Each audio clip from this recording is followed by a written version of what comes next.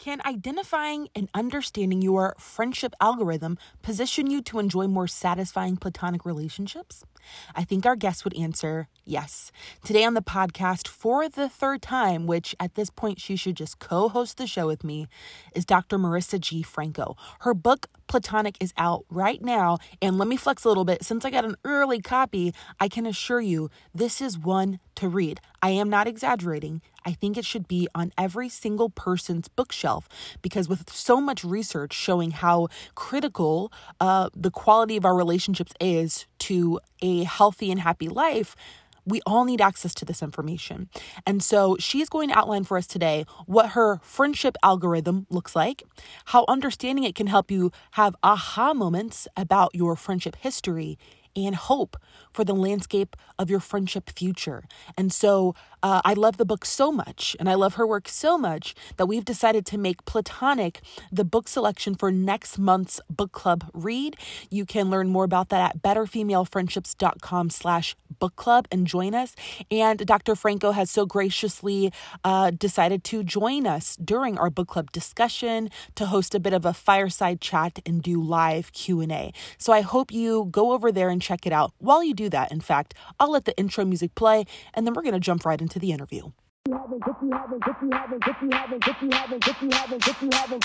This is Friend Forward, the podcast. And if you're having girl problems, I got you.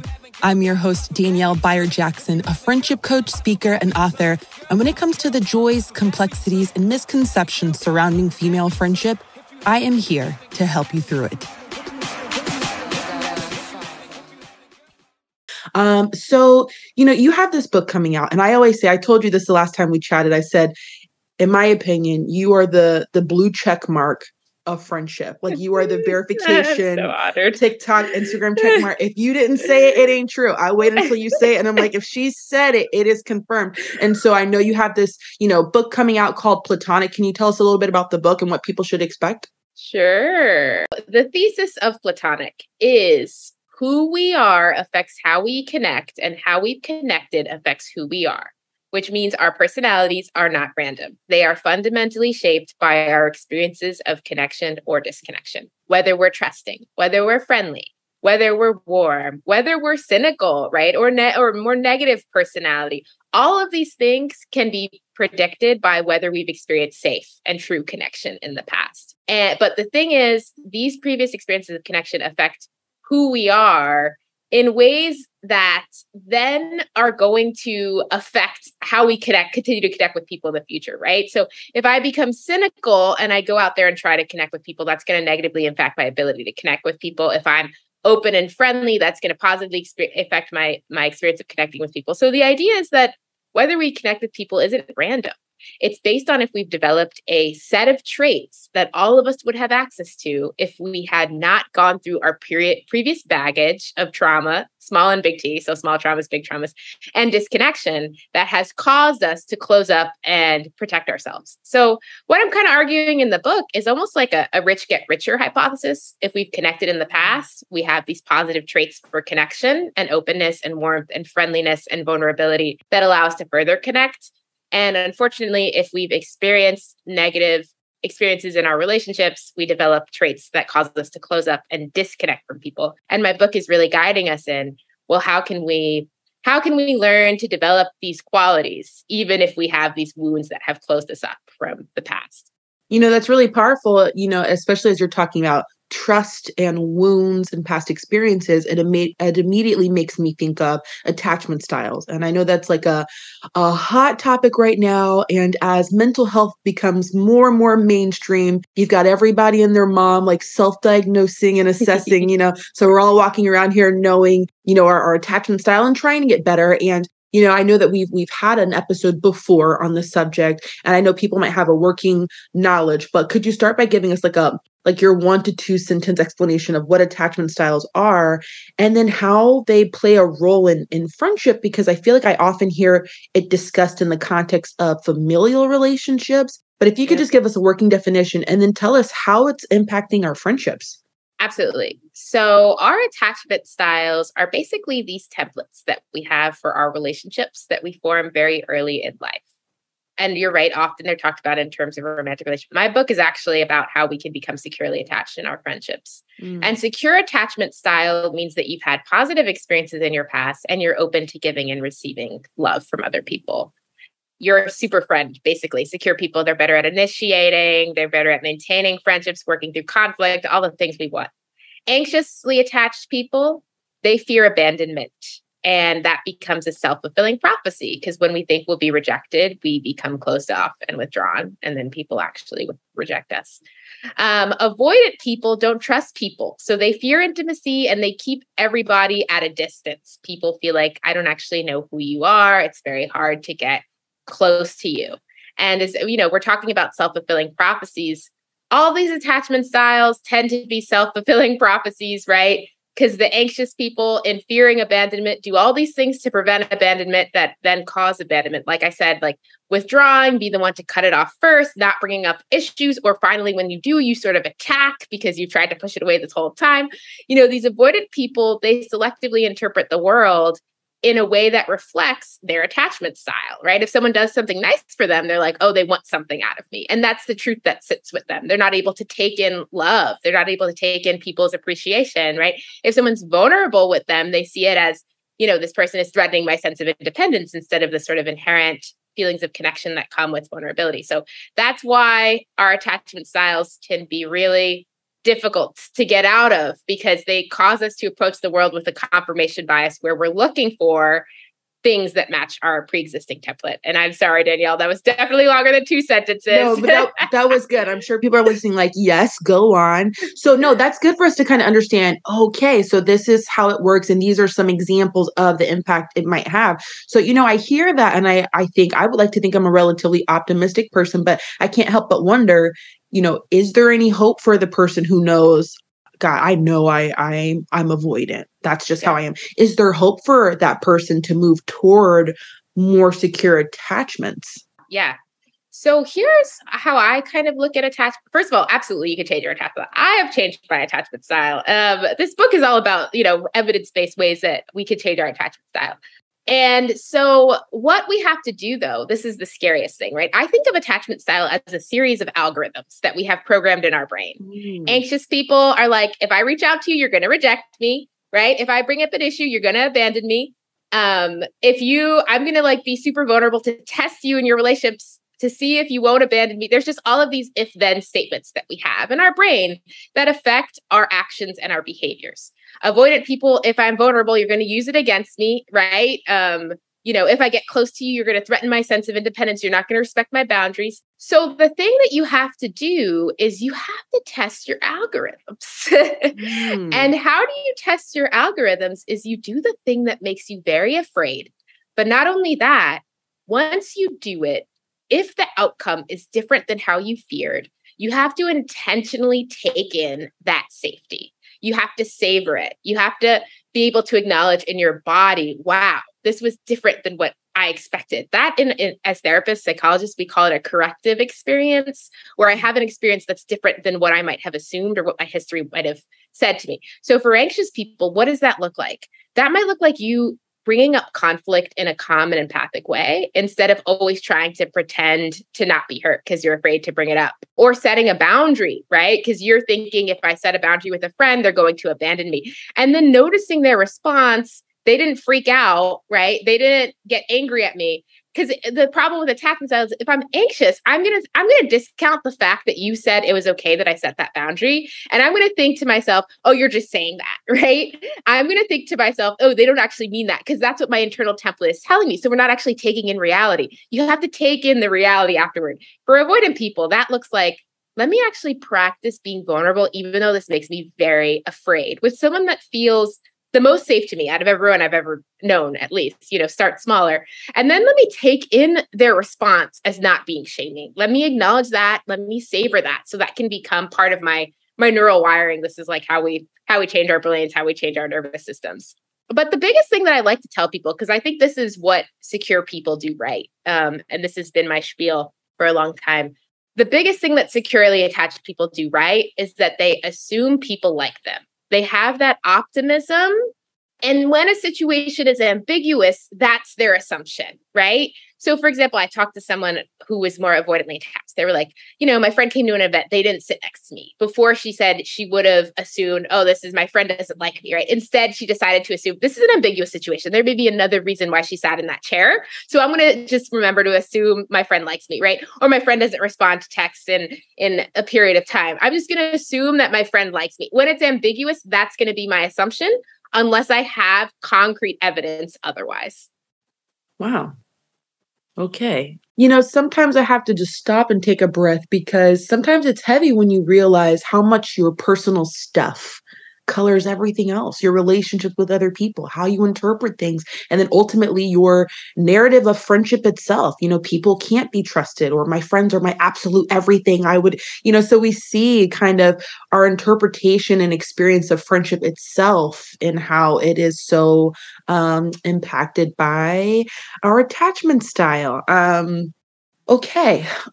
And I like what you said, and I've heard you say it a couple times, and I think it's just like such a nice go-to gem, but you often say, secure people assume that people like them. And I think so many people, they want to lean into that. I want to believe that. And I love what you're saying about the whole, the idea of the algorithm, and just try something and see if the outcome is different. For those who really want to earnestly try to do something that is, different from their algorithm, but they fear rejection. And they just think, God, I want to do that. But what if the person says no? What if they don't respond? What if they roll their eyes and walk away? What are some insights for the person who feels like they are so chronically afraid of being rejected? Yeah. So how we change negative experiences and negative triggers is we find ways to access positive emotions within these negative experiences, right? So that they don't feel as devastating as they would have otherwise. So for rejection, I think that we can reframe rejection. Here's how I like to think of it. If someone rejects me, I still initiated and went out of my way to reach out to someone and experience that growth. I'm not in control of the outcome. I'm only in control of my behavior. So if I took that behavior, I have won, right? Because I've done what I could control, no matter what the outcome is. And so even as you grieve the rejection, because I don't believe we should ever suppress our negative emotions, right? Rejection is hard. We're human. We're social creatures. Even as you grieve that rejection, I need you to also access the joy inherent in the experience. The joy is that you've pushed yourself to grow, and there's no way that can be taken away from you. The second thing that I suggest for people that fear rejection is that you need to think about reaching out and initiating new relationships as aligning with your values, right? So if you value curating the life you want, curating the company that you want, if you're passive about who comes into your life, you will not achieve these high quality friendships, these high quality relationships, right? The people that find the friends that make them feel really whole and really amazing, they're intentional about seeking out those people. And so the idea here is that you're acting according to your values of living a life full of bountiful, wholesome, nourishing relationships, that whether this specific instance gets you to that outcome or not, you're engaging in the behaviors that will get you there eventually if you continue to practice this. So I think it's helpful to remember, even though it can make us feel really bad, that we're also acting alongside our values. And there's a form of therapy that kind of talks about how we shouldn't necessarily act alongside our triggers and our fears, but we should act alongside our larger values. So thinking about initiating, reaching out, putting yourself out there as aligning with your larger values of connection, and you're acting within those values instead of your fears and your triggers. Oh, this gives us hope. This gives us hope. And I really appreciate how you're speaking to the role that we can play in shaping our own friendship story. And I see a lot of conversation, I'm sure you do too, but about that almost positions friendship as something that happens to us, the kind of people who come along and what they do to us. And, it's hard to find friends.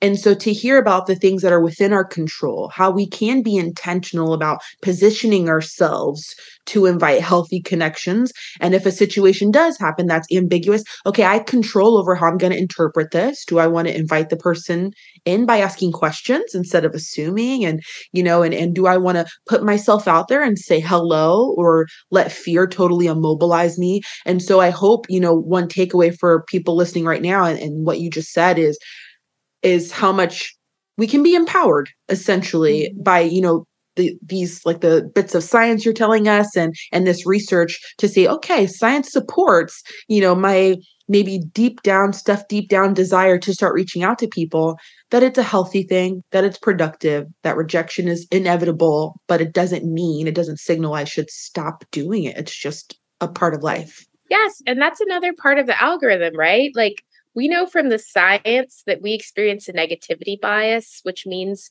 all of our projections tend to be more cynical than the actual truth. Like, you're actually, if you go for it and reach out to people, I think you'll be very surprised by how many people are open to you. I can share the science here. There's a phenomenon called the liking gap, where researchers found that when they paired strangers actually liked them more than they thought they would, more than they assumed. The beautifulness effect, which is research that finds that when we're vulnerable, we think people are judging us less than they actually are, and we discount how they're seeing us positively as more authentic and honest. Recently, a study came out about how when we text a friend to rekindle the relationship, we tend to underestimate how much they'll value that rekindling and that reaching out. And then when we share affection towards friends, when we tend to predict that it'll come off as more awkward than it actually does, and discount how positively our friend will receive it. And so this is what really helped. I mean, that's why I love research, because it helped me correct my algorithm. So I was like, knowing this research, I mean, it gives you the larger objective point of view that tells you, like, in fact, the world is a lot safer than we think it is. But if we never test our assumption of unsafety, we'll never actually know that. Right.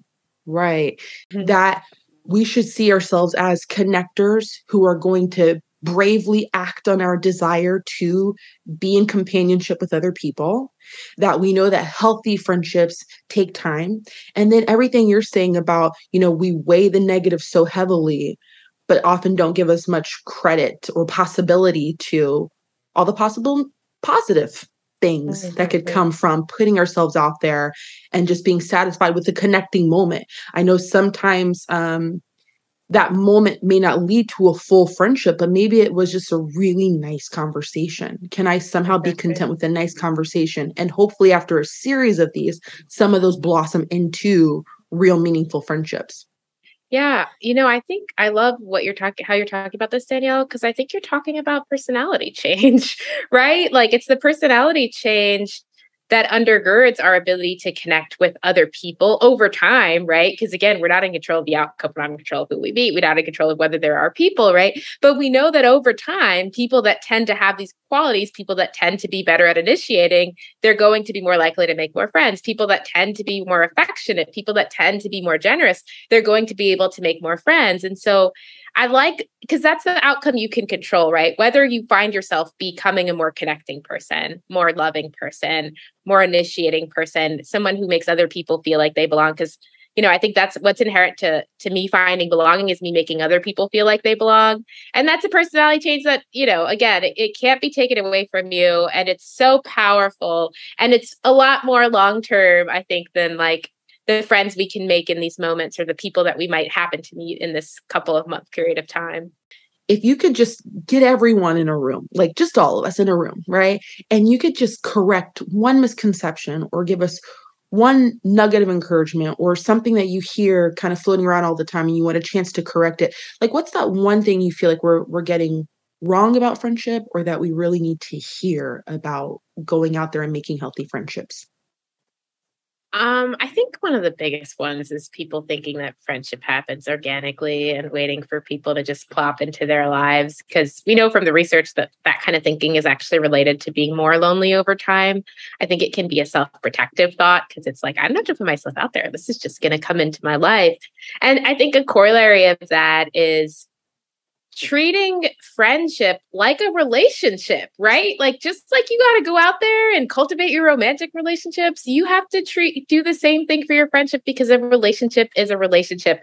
And that also means friendship isn't something that I'm like, Well, this is going to be a once a month networking thing. And that's what a fulfilling friendship means to me. Or if my friend needs me, I don't necessarily need to show up because this should be positive vibes only or good only. That friendship is going to have to be a responsibility. If you want close friendships, you have to show up during their times of need. You have to celebrate them when they experience successes. And so, I think at the end of the day, I guess my overall message is like friendships should be a priority. There's no reason friendships have to be trivial or a second class relationship in your life. And you will only know how much they will be profound and meaningful for you once you take the steps to actually form those deep friendships. As your new official friendship coach, here's your homework. Listen closely. I want you to reflect on what Dr. Franco shared about our quote-unquote algorithm. How has yours been shaped? And how has that impacted the way that you engage with people moving forward?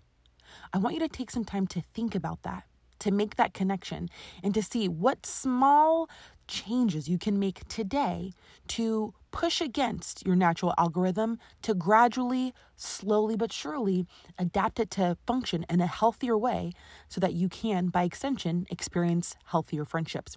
You can learn more about Dr. Franco and her work on Instagram at Dr. Marisa G. Franco or on her website, drmarisagfranco.com. That's MARISAGFRANCO. Until then, I'll be right here rooting for you always on your ongoing journey toward better female friendships. Until next time.